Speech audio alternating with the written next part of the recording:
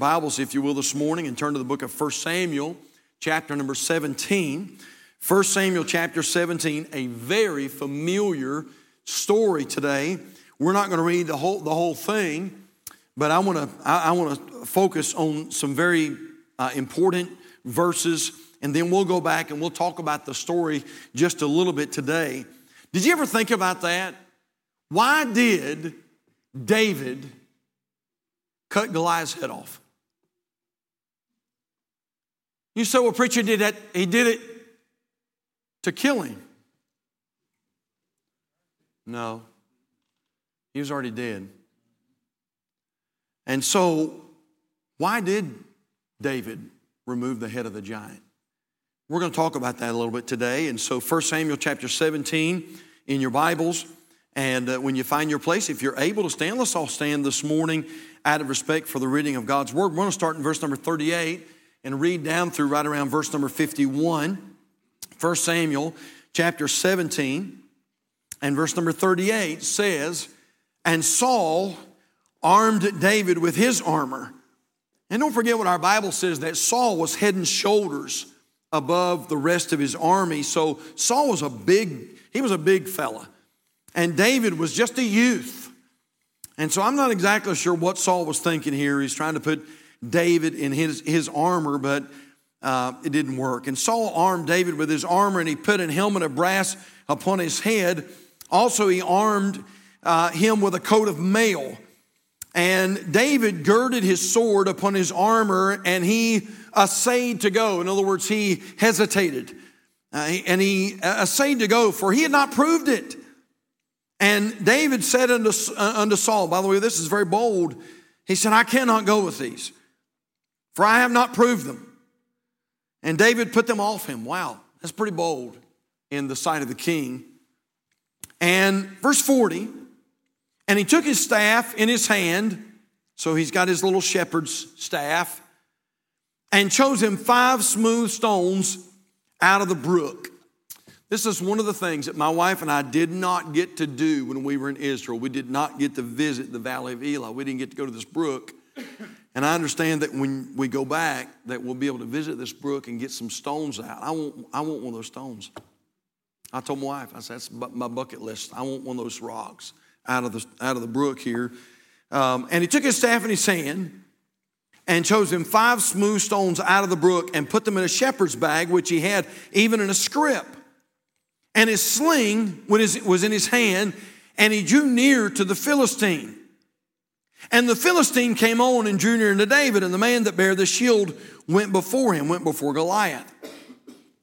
And when the Philistine looked about and saw David, he disdained him, for he was but a youth. He was just a kid. And ruddy. He was probably red hair, had red hair. That's what that means. It means red. So we believe that David stood out. Most Jews have dark hair, dark complexion. David had red hair. So he was but a youth and ruddy and of a fair countenance. He was as handsome as the day was long. He had a beautiful countenance. And he was just a handsome young man. And the Philistine said unto David, am I a dog, that thou comest to me with staves? So he sees David with his little shepherd's staff, and he says, what is this? He said, you're coming to me, is this a joke? You're coming to me with a stick.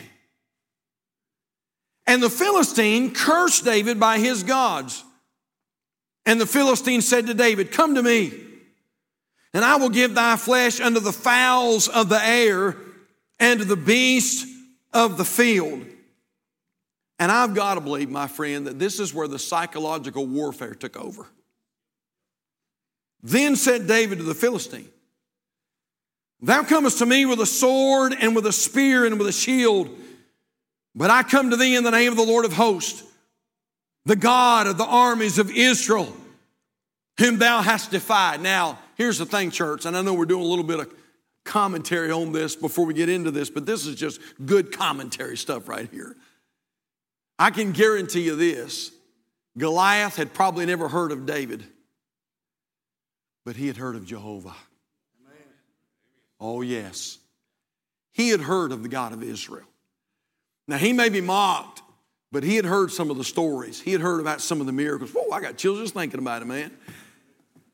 And so David said, I'm coming to you in the name of the Lord. Verse 44, this day will the Lord deliver thee into mine hand, and I will smite thee and take thine head from thee, and I will give the carcasses of the host of the Philistines this day unto the fowls of the air, to the wild beasts of the earth, that all the earth may know that there is a God in Israel. And all this assembly shall know that the Lord saveth not with sword and spear, for the battle is the Lord's, and he will give you into our hands. Oh, I love the next couple verses. And it came to pass when the Philistine arose and came and drew nigh to meet David, that David hasted and ran away. Is that what your Bible says? Oh, no. That David hasted and ran, which direction? Ran toward the army to meet the Philistine. Now, church, come on now. Don't make the Bible more spiritual than it is. You've got to believe in your mind right now, this Philistine's thinking, Everybody else is shaking in their boots, including Saul. Everybody else's knees are knocking together. Everybody else is scared to death of this giant. The Bible tells us that's the case. And here's this little young man that's running toward the battle. And David, verse 49, and David put his hand in his bag and took thence a stone and slang it and smote the Philistine in his forehead, that the stone sunk into his forehead and he fell upon his face to the earth. So David prevailed over the Philistine with a sling and with a stone, and smote the Philistine and slew him. But there was no sword, at least at that time. But there was no sword in the hand of David, not yet. Therefore, in verse 51 is our text verse, therefore David ran and stood upon the Philistine and took his sword, Goliath's sword, and drew it out of the sheath thereof and slew him and cut off his head therewith. And when the Philistines saw their champion was dead, they fled. Wow, what a story. It preaches itself. But I want to talk to you this morning about this subject, removing the head of the giant. You may be seated this morning, and I'm going to pray, and we're going to give you a little bit of an intro, and then we're going to give you a few points today on why did David cut the head of the giant off? Why did he go to all that trouble? And we're going to tell you, I believe from the Word of God, we're going to tell you why he did that. And so let's go to the Lord in prayer. And you say, Pastor, what does this have to do with me? And it has to do a lot more with you than you know this morning. And so I hope that you'll hang in there with us. And I hope this will be helpful and interesting today. Let's pray. Father, thank you so much for the privilege to be in this place today. And God, we're thankful for this Sunday morning service. And Lord, thank you for the music. It's been wonderful. Thank you for the special number that goes right along with the message that you've laid upon my heart for this morning. And God, I pray now that you'll, Lord, unite our hearts and our minds together. And I pray that we'll learn a great truth. Father, we plead the blood of Jesus Christ over this service and over everything that's about to be done. And God, I pray that you'd touch us spiritually, physically. I pray, God, that you direct our minds to thee and to what you have for us from your word today. And Lord, I pray all that's done would please you and honor your Son. We pray for the power of the Holy Spirit now. Oh, God, we need it so desperately. Father, breathe upon us. Breathe upon us today and help us to learn something from your precious book. We love you and praise you. Lord, save that one that's nearest hell. Encourage that one that's discouraged. Help that one that's struggling today. And we thank you for all that you do. In Jesus' name we pray, and for his sake. And all God's people said, amen. I want to take just a moment, if I could, before we jump into the main content of the sermon, to let you know that David had a very real enemy in Goliath. Now, this is no joking matter. This is not a fairy tale or a fable of some kind. This is a very real story.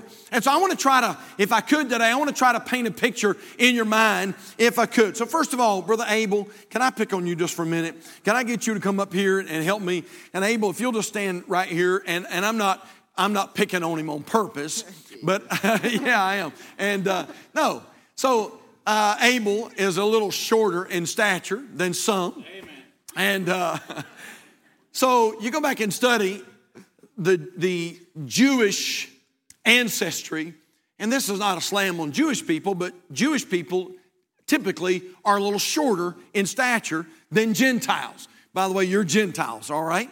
And so when I thought about that shortness, I want to use Brother Abel. So sometimes it comes in handy, and it's coming in handy right now. And so Abel, you stand right there, and I want to see if I can put a visual in your mind today.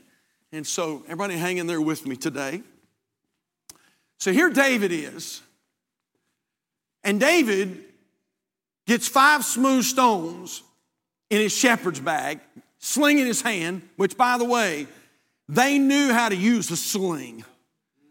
And it wasn't the slingshot that you're used to, but these guys were deadly with a sling. He puts 5 smooth stones in his shepherd's bag. He runs toward the giant. Now, I want you to understand, look in your Bibles, if you will, at 1 Samuel 17, verse number 4. The Bible says, and there went out a champion out of the camp of the Philistines named Goliath of Gath. Look at this, whose height was 6 cubits and a span. And so here comes this Jewish boy as a shepherd. He just came from keeping his daddy's sheep. He's a young man. Our Bible tells us that. He's redheaded. He's just a little Jewish young man. He runs to the giant, and the Bible says that, hold that, thank you, Brother Abel.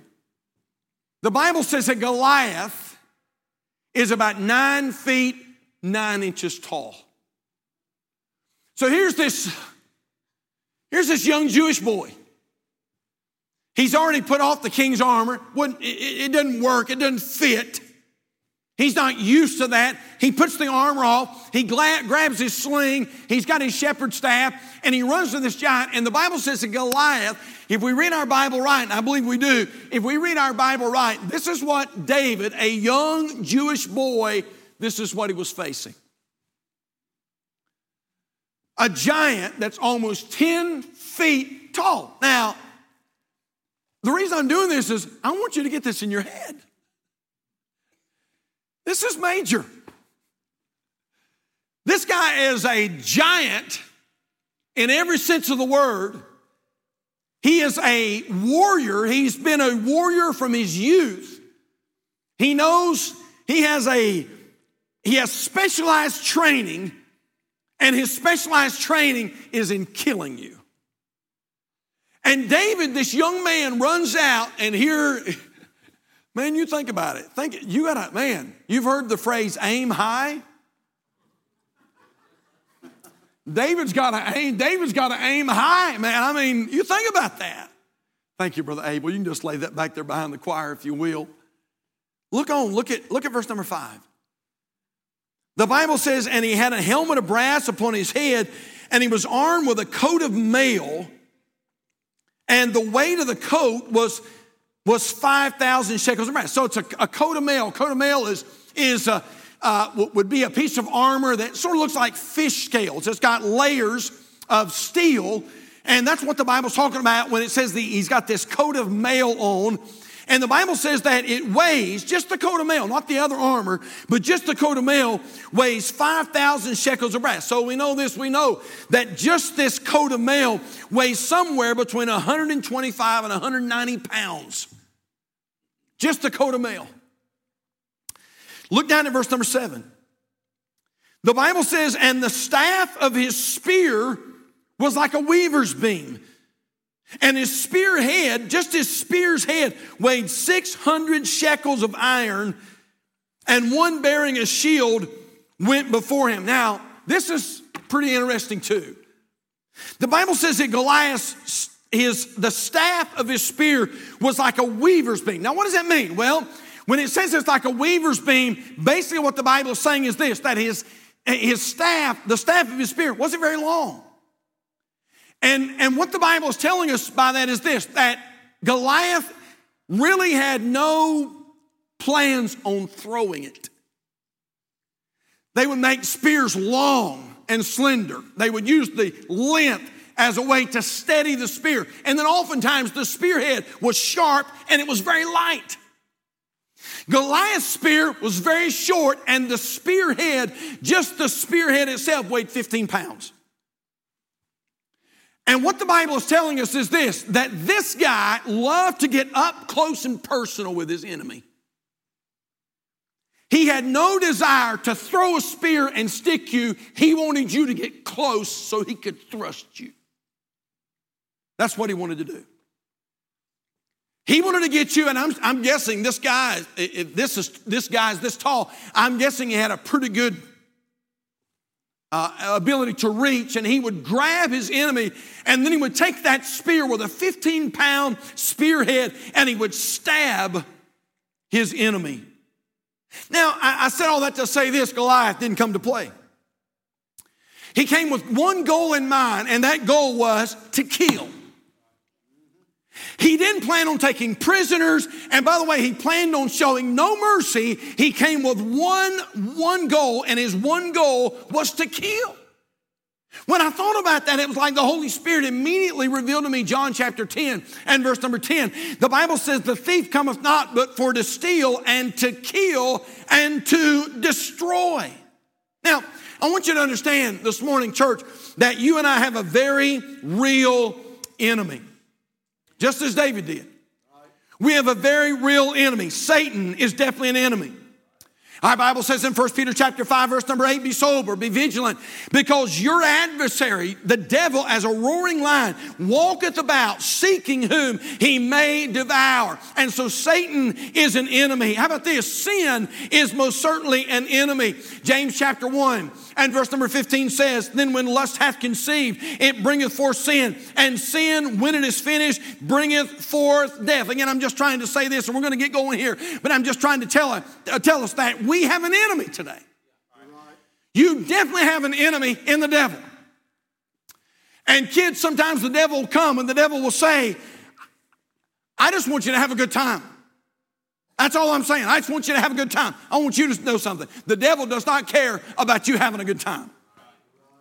He doesn't care the least about you having a good time or having a party. Or I'm telling you, if the devil is talking to you, it's because he wants to destroy you. Just like Goliath, he's not planning on taking prisoners.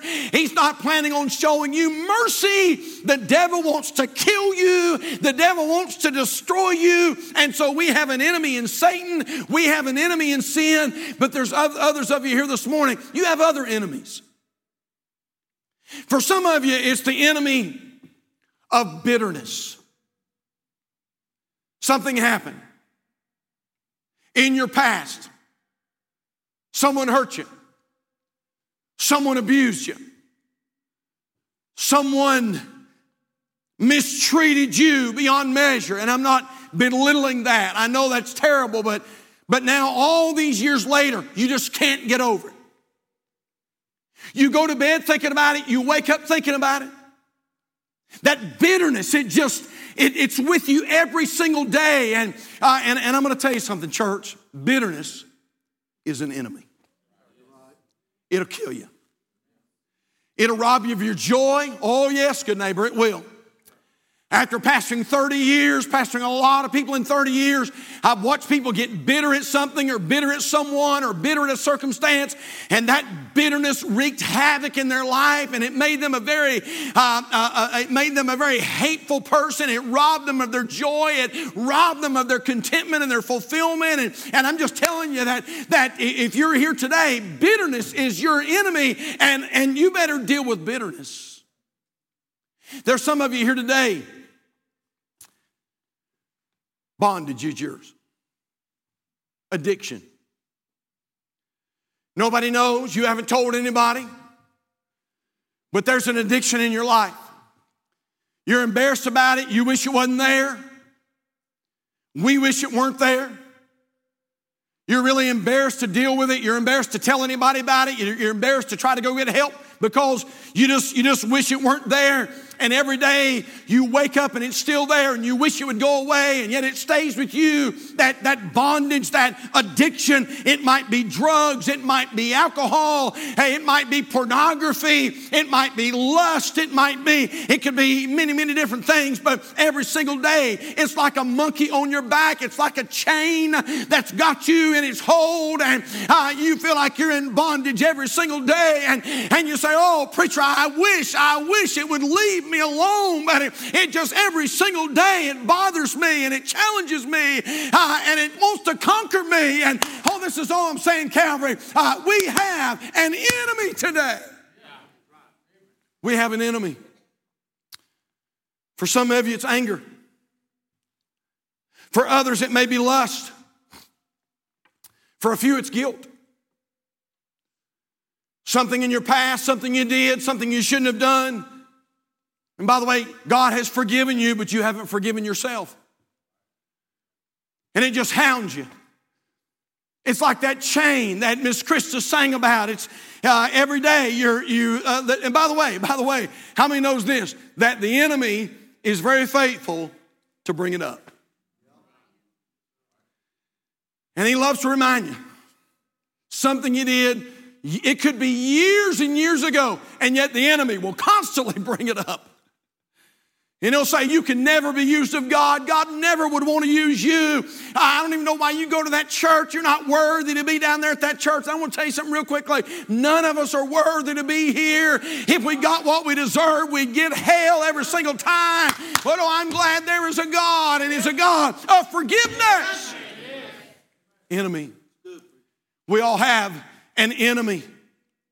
But we notice here about David's enemy. Oh, I love this. That David didn't just knock Goliath down. He cut his head off. Now, man, I read that the other day and I thought, Lord, why did David cut the giant's head off?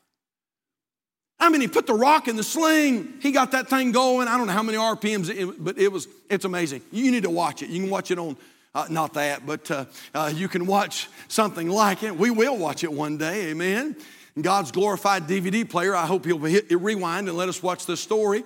But you can watch some of these Israelites and some of these shepherds with these slings, and they are deadly with those things. It's incredible. But why did David cut the giant's head off? Can I give you just a few thoughts this morning? How about this? Number one, why did David remove the giant's head? Number one, to be true to his word. Why did he do it? Well, look in your Bibles. 1 Samuel chapter 17 and verse number 46. Now this is before David slings the stone. In verse number 46, David says to the giant, this day, haven't done it yet, but I'm a-fixing to knock your block off. Look at what he says. This day will the Lord deliver thee into mine hand, and I will smite thee, here it is, and take thine head from thee. And I will give the carcasses of the host of the Philistines this day unto the fowls of the air and to the wild beasts of the earth, that all the earth may know that there is a God in Israel. You say, Pastor, why did David cut the giant's head off? I'll tell you why. To be true to his word. You see, David did what he said, and he said what he meant. He carried through with what he said he was going to do. Man, by the way, what a great lesson. David said, oh boy, I'm getting ready to knock you down. And he said, I'm going to cut your head off. And when David killed him with the stone, or God did, David carried through with what he said he was going to do. He was true to his word. Now, I said that to say this, church. If there's something that you've said you're going to do for the Lord, carry through. Man, if you're here today and you made some kind of a decision and you said, I'm going to do this thing, or listen, do what you say. Say what you mean and mean what you say. Hey, listen, quit being so up and down. And listen to me. The Bible says that it's better not to vow than to vow and not pay. And if you come to church and you say, hey, I'm going to do this thing for God, then I want to tell you what, you better make sure that you carry through with what you say. You say, Pastor, what do you mean? If you say you're rededicating your life, then be dedicated. Now that's simple preaching this morning, but that's worthy of saying. People come up, and make a public profession and say, Pastor, I'm rededicating my life to Christ. I've been away from the Lord for a long time, and I'm coming back to God, and I'm rededicating my life to Jesus, and from here on out, I'm going to live for Him. Listen, if you come up here and you make a decision like that, which, by the way, we're thrilled about that. That's a good decision to make. But if you come up here and say that that's what you're doing, then, my dear friend, make sure that you carry through with what you said. If you're rededicating your life, make sure that you're dedicated. Now, I'm going to tell you what, if nothing else, it's confusing. It's confusing to the kids. People come up and they'll say, Pastor, I just want to tell the congregation, today I'm coming home. I'm rededicating my life. Man, I shouldn't preach this. I'm telling you what, but sometimes I just got to can't help it, church, and you pray for me. Will you pray for me? I need old prayer I can get. But I remember, hey, can I just testify? I remember growing up as a kid, and I was, 10, 11, 12, 13 years old, and I was in a church, and people would get up, and they'd come up, man, they'd weep, crocodile tears, and they'd come to the preacher and shake his hand, and man, they'd cry on his shoulder, and they'd say, Pastor, I just want to tell the church I'm rededicating my life to Jesus. I just want to let them know I'm coming back to God. I'm going to do something great for God. And you know what? And the congregation would rejoice, and as a young man sitting out there who didn't know a whole lot, I'd think, well, praise the Lord. That's great. Man, these folks are rededicating their life to Jesus. They're getting right with God. They're going to do something for God. And then me and my parents, we'd go back on Sunday night, and as a young man, I know I shouldn't have, but as a young man, I'd be looking for them. I was trying to find them. I couldn't find them anywhere. And 5 minutes till, 3 minutes till, 2 minutes till, service starts. 5 minutes after, I'm looking, I'm scanning the auditorium. I can't find them. They don't show up on Sunday night. Don't show up on Wednesday night and come forward and say, I'm rededicating my life to Jesus. Now, I'm going to tell you something, brother. I know this isn't good preaching, but I'm just telling you, as a young man, that was confusing to me. I mean, listen, if you're going to rededicate, bless God, rededicate. Hey, if you say you're coming back to God, come back to God. If you say you're getting right, get right. If you say you're saved, hallelujah, act like you're saved from something. Sometimes I want to ask people who say, yeah, are you saved? Oh, yeah, I'm saved. And I want to ask them, what are you saved from? What are you saved from? Still living the same old life? Same old testimony? Same places, same people, same parties? And I want to ask them sometimes, what are you saved from? Man, if you're saved, you ought to be saved from something. Hey, if you make a decision to join a ministry, carry through. Be there. Now, by the way, nobody has said not one solitary word to me. But if you say, Pastor, I'm joining the nursing home ministry, praise the Lord. But if you say that, do it. Show up. If you say, Pastor, I'm going to join the Good News Club, I'm going to the public schools, and I'm going to help share the gospel with those public school kids, do it. Do it. Hey, if you say that you're surrendering to preach, preach. Preach. You say, well, Pastor, my name wasn't up on the billboard. Okay, preach. Your name don't have to be up on the slide. Your picture don't have to be up on the slide. You don't have to have a pulpit to preach. But if God has called you to preach, preach. Amen. Yes. You say, I ain't got anywhere to preach. Preach on the street. Hallelujah, preacher. Preach it, preacher. Amen, pastor. That's good preaching this morning. Yes, I think I'll just keep on and keep it on. Man, preach. Preach in a nursing home. Preach in a Sunday school class. Preach to the youth. Preach on a bus. Preach in the backyard. Preach to the refrigerator. I mean, preach to the animals. I mean, just go down in the field and get an old stump and pretend like it's a pulpit and just preach the hound out of those Holsteins. And I mean, just preach until they get right with God. You say, preacher, you're so silly. Not really, not so much. Buddy, I didn't have a key to our church, but I knew how to get in.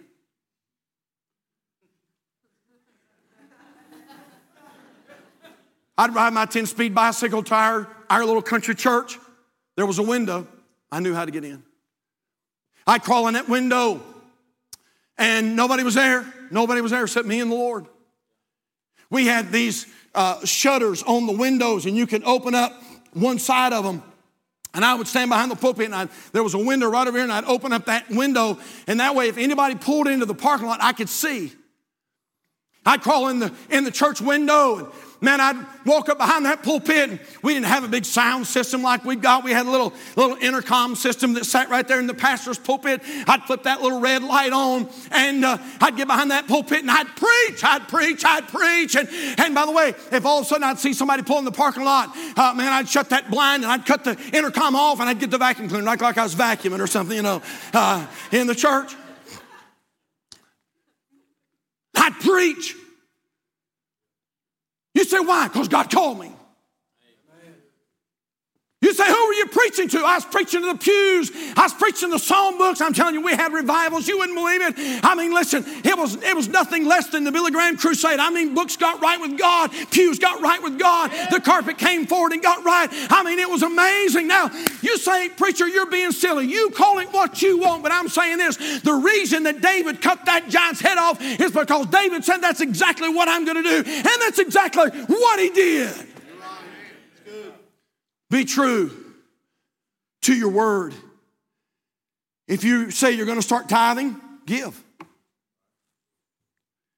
Well, you say, Pastor, how about COVID? How about COVID? Right. I didn't know if that changed anything. If you say you're going to do something for the Lord, do it. Hey, I don't care, hell or high water, man, just do what God has told you to do. If you commit to being a better spouse, then be a better spouse. If you commit to being a better parent, do it. If you told your kids, honey, we're going to start being more faithful to the Lord, do it. Amen. We may not get to another point this morning, but I hope you'll hear me on this one. If you tell your kids that you're selling out for the Lord, whatever you do, don't go in reverse. Right. If you tell your kids from now on, we're going to be faithful, then carry through with what you say you're going to do. Yes, sir. The dad himself told me this story many years ago. There was a dad who wasn't going to church with his wife and their little boy.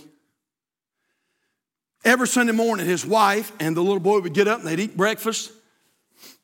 And they'd get ready for Sunday school. And the little boy would run into the bedroom. His daddy's laying in the bed.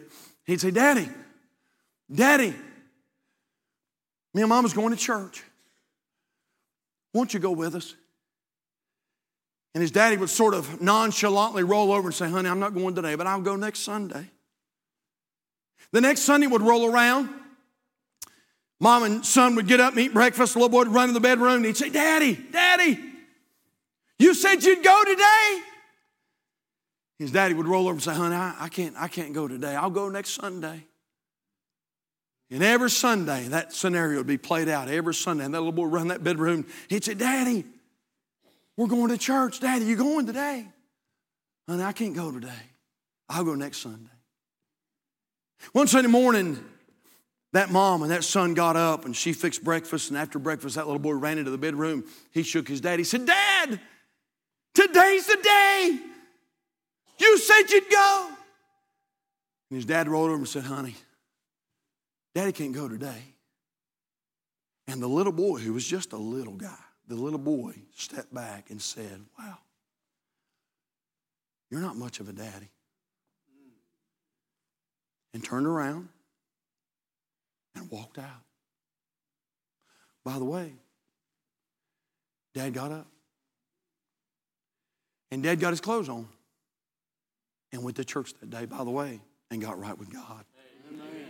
Now, this is all I'm saying. do what you say you're going to do.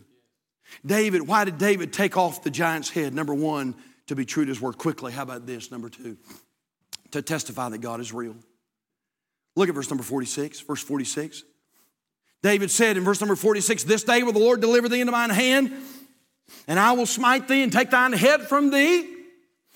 And I will give the carcasses of the host of Philistines this day unto the fowls of the air and to the wild beasts of the earth. Here it is, that all the earth may know that there is a God in Israel.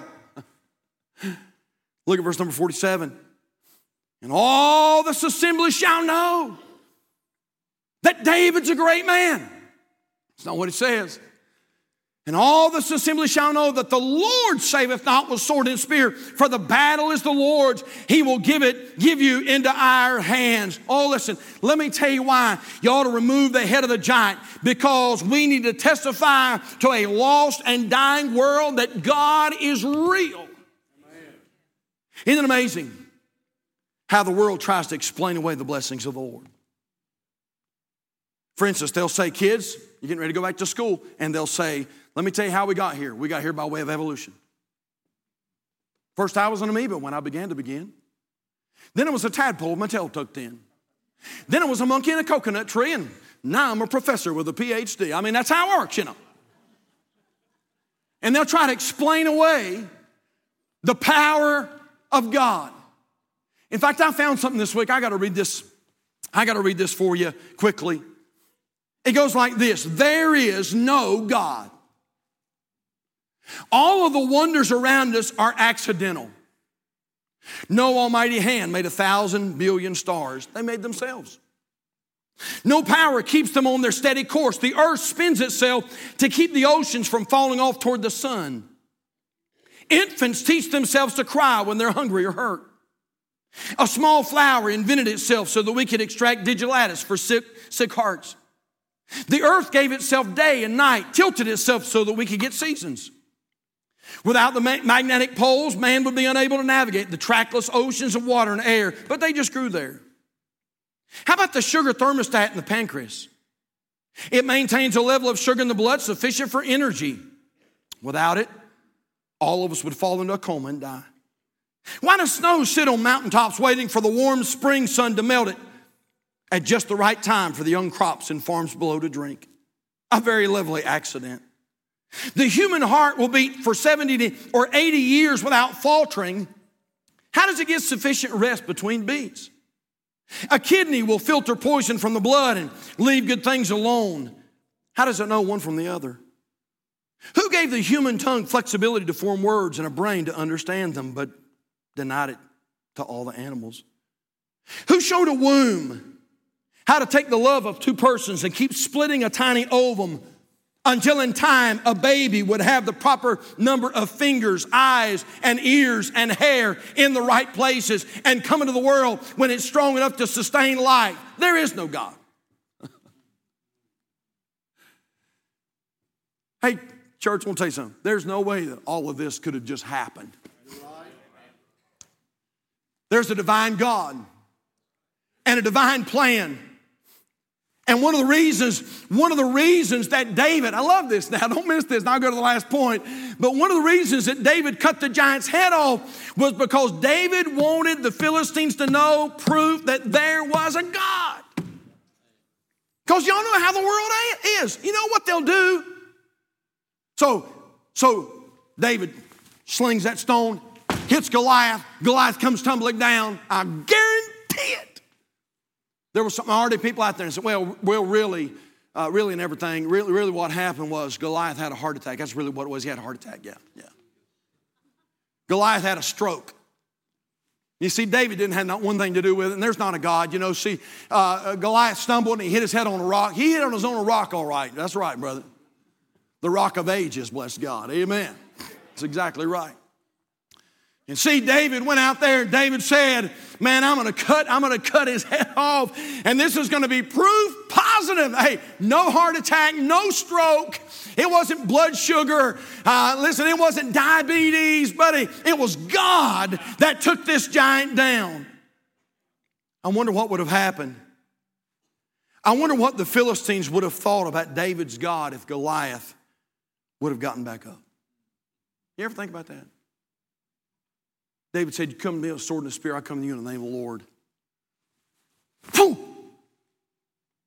And just a few minutes later, giant Goliath gets back up. I wonder what the Philistines would have thought about God then. I wonder what the world thinks about our God when we just knock our giants down. And we say we're going to do better and we end up struggling.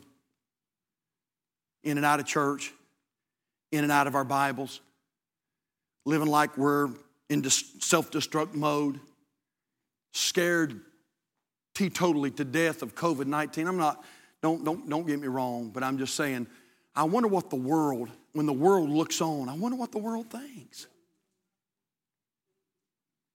You ever think maybe it's time we cut the giant's head off? Yes, sir. That's good. So we can let this world know there is a God. Yes, sir. There's a God. But I got to give you this last point because it's the main one.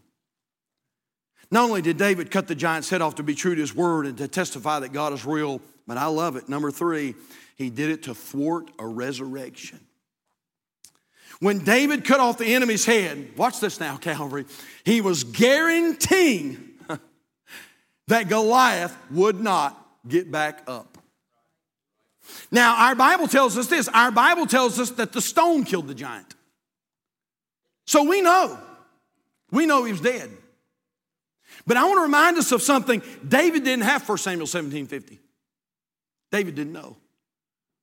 David saw Goliath fall. I think David hoped, man, I hope I took him out. Well, I'm not so sure that David was sure. We don't have anything in Scripture that tells us that God said to David, David, he's dead. And so just to make sure, David runs up and takes the sword and goes. We have bear hunters in this room. We have guys that hunt big game. Let me tell you what you don't do when you shoot a bear. You don't just walk up on him. You walk very cautiously. You know why? You better make sure he's dead. And you've seen hunters, they'll go up little by little by little, and then when they get close, they'll take the gun barrel and they'll poke him. You know why? They want to make sure he don't get back up. And so David said this. David said to make sure that this enemy doesn't get back up. Not taking any chances. Not cutting off a toe. He might get back up. I'm not cutting off a finger or ear or arm. Are y'all with me, Calvary?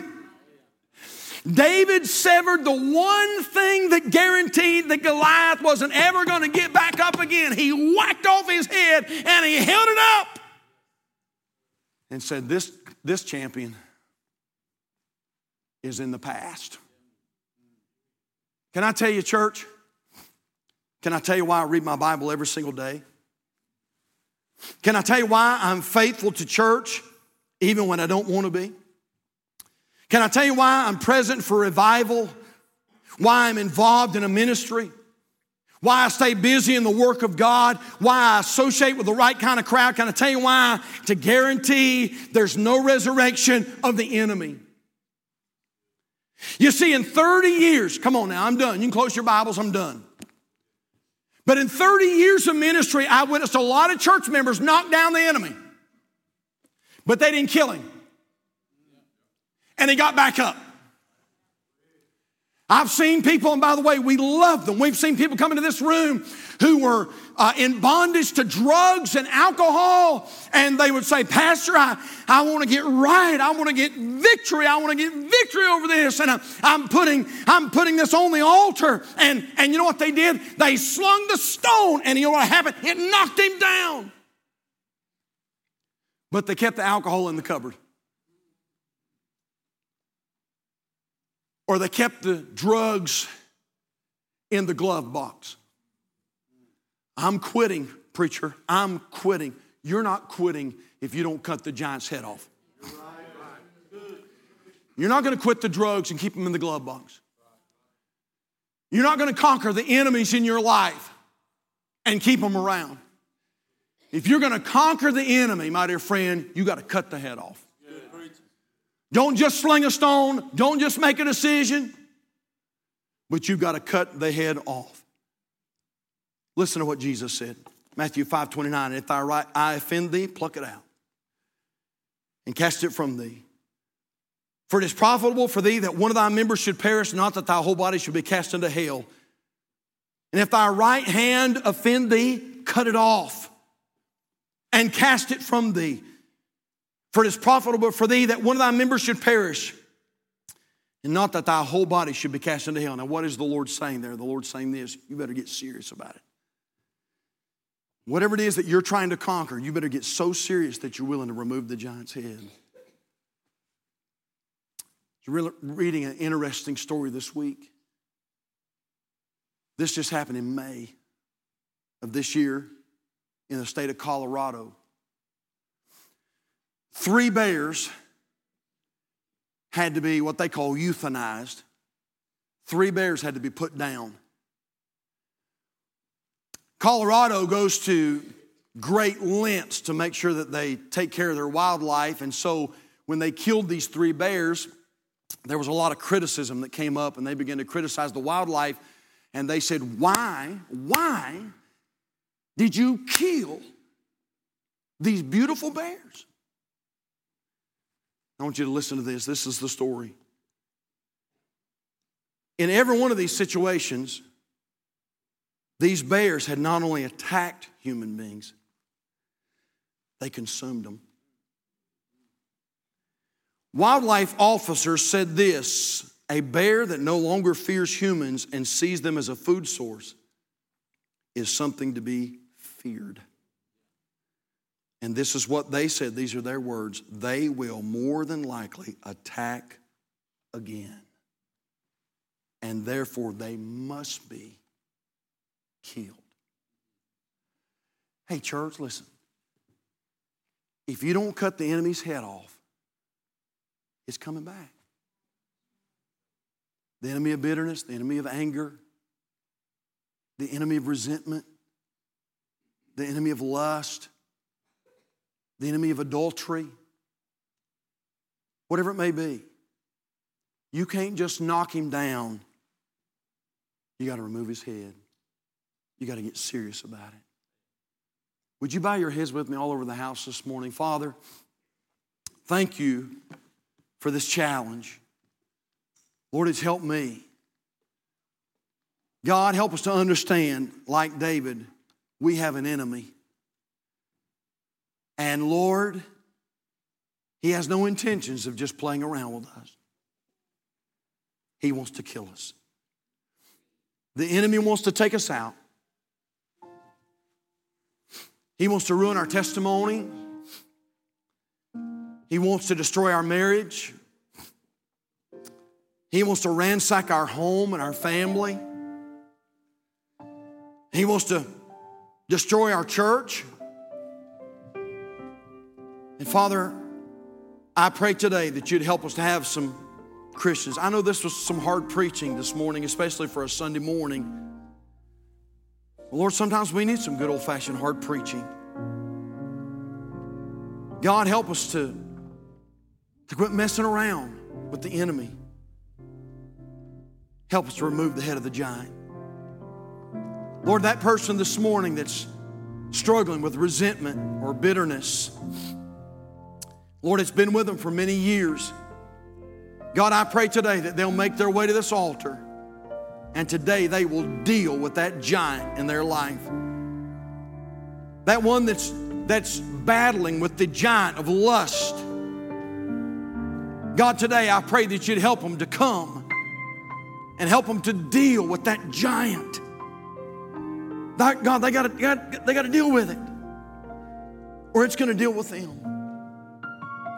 Father, that person that's dealing with the giant of unforgiveness or anger or guilt, whatever it may be, maybe there's someone here this morning and they are battling with the giant of addiction, drugs, marijuana, meth, cocaine, heroin, alcohol, nicotine.